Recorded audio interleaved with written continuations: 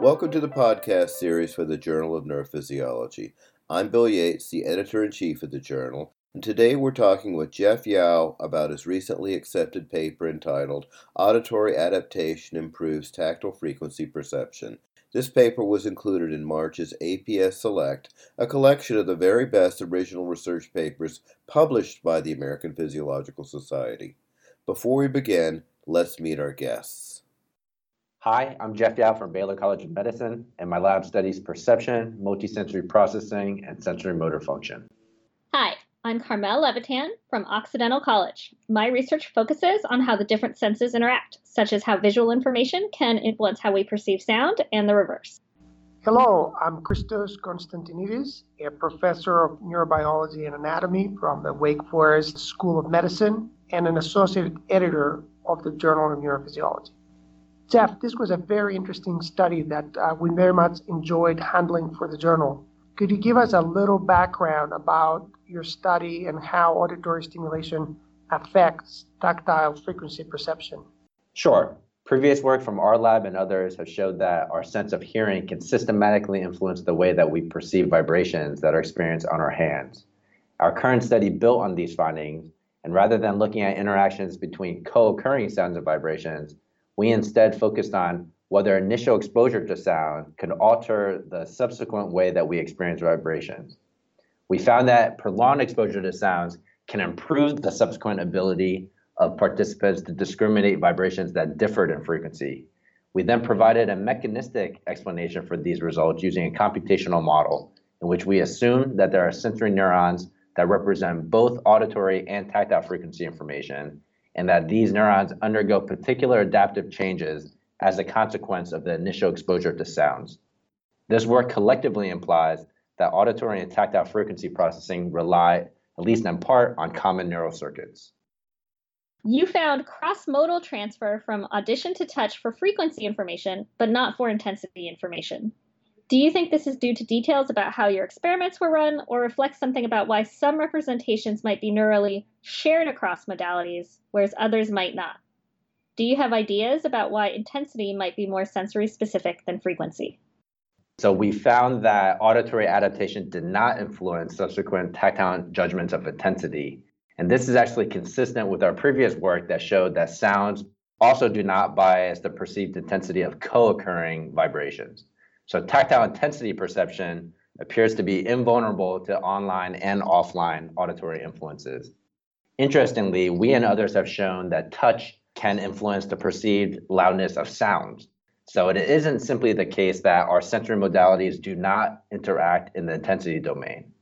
Why there are different patterns for audio-tactile interactions in frequency versus intensity perception is still a mystery, but this must reflect the ways that the sensory signals are encoded and decoded in the brain. So before we can really answer your question, we'll need a better understanding of how different sensory features like frequency or intensity are encoded and read out from neural populations, and how these processes are shared across sensory modalities. In your paper, it seemed very important that auditory and tactile stimulation were presented separately. Can you tell us a bit more about why that was so crucial? Yeah, so the previous work that demonstrated audition and touch can interact in the frequency domain, for the most part, relied on signals that overlapped in time. And these perceptual interactions could then be explained by a number of different potential mechanisms. One exciting possibility is that auditory and tactile frequency information is represented by the same neural populations. In this case, audio-tactile interactions would then result from the explicit convergence of signals in neurons that represent both senses.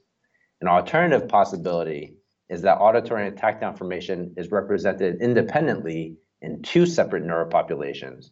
And in this case, audio-tactile interactions would result from interactions between these distinct neural populations. In order to tease these apart, we use an adaptation paradigm that dissociated the signals from the two senses in time. Adaptation is a phenomenon in which neurons change their response properties as a function of stimulation history.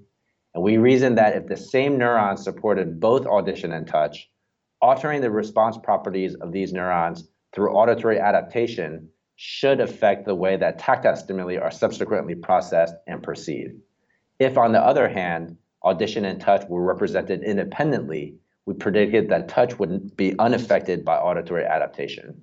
And our data clearly supported the case in which some neurons support both audition and touch.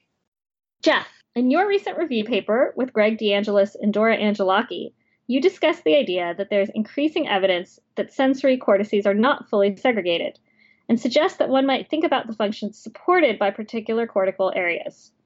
Do you think that your results arise because there's an area of the brain devoted to temporal frequency processing regardless of input modality? If so, do you think that area would be an auditory cortex? If not, do you think your results likely arise due to connections between auditory and tactile brain areas, or due to input from a multisensory brain area? There's certainly a growing body of evidence that brain regions we traditionally consider to be dedicated to one sensory modality can in fact respond to multiple senses. I may not go so far as to claim that a single brain area is dedicated to temporal frequency processing regardless of input modality, but it may be the case that there are distributed networks of brain areas that work together to support cognitive operations for multiple senses. Auditory cortex can respond to touch alone, and we have recent data suggesting that traditionally defined somatosensory cortex can respond to sound stimuli in a frequency-specific manner. There are ample anatomical connections between somatosensory and auditory cortical systems, especially in pericebular cortex, so it may very well be the case that a number of brain regions could support both audition and touch. One of the particularly notable aspects of your lab is how you use converging methods. For instance, this paper brings together psychophysics and computational modeling, but you also have experience with neural recording, fMRI, and transcranial magnetic stimulation. How was this project informed by these experiences? And how might you use those other techniques to build upon this project? Our recent studies have been motivated by published reports indicating clear perceptual and neural interactions between audition and touch. Again, these studies hinted that there were two sensory modalities that may be supported by common neural circuits, but this hypothesis was rarely tested explicitly. We used an adaptation paradigm to address this knowledge gap in the current study. We have also recently used adaptation paradigms in neuroimaging experiments in attempts to identify brain regions that may contain neural circuits capable of supporting both senses. These neuroimaging studies have guided our recent brain stimulation experiments that causally test the hypothesis that common networks support auditory and tactile frequency processing. We're in the process of writing these studies up now, so please keep an eye out for them in the near future. I'd like to thank our guests for participating in today's discussion of the article, Auditory Adaptation Improves Tactile Frequency Perception, part of the podcast series for the Journal of Neurophysiology.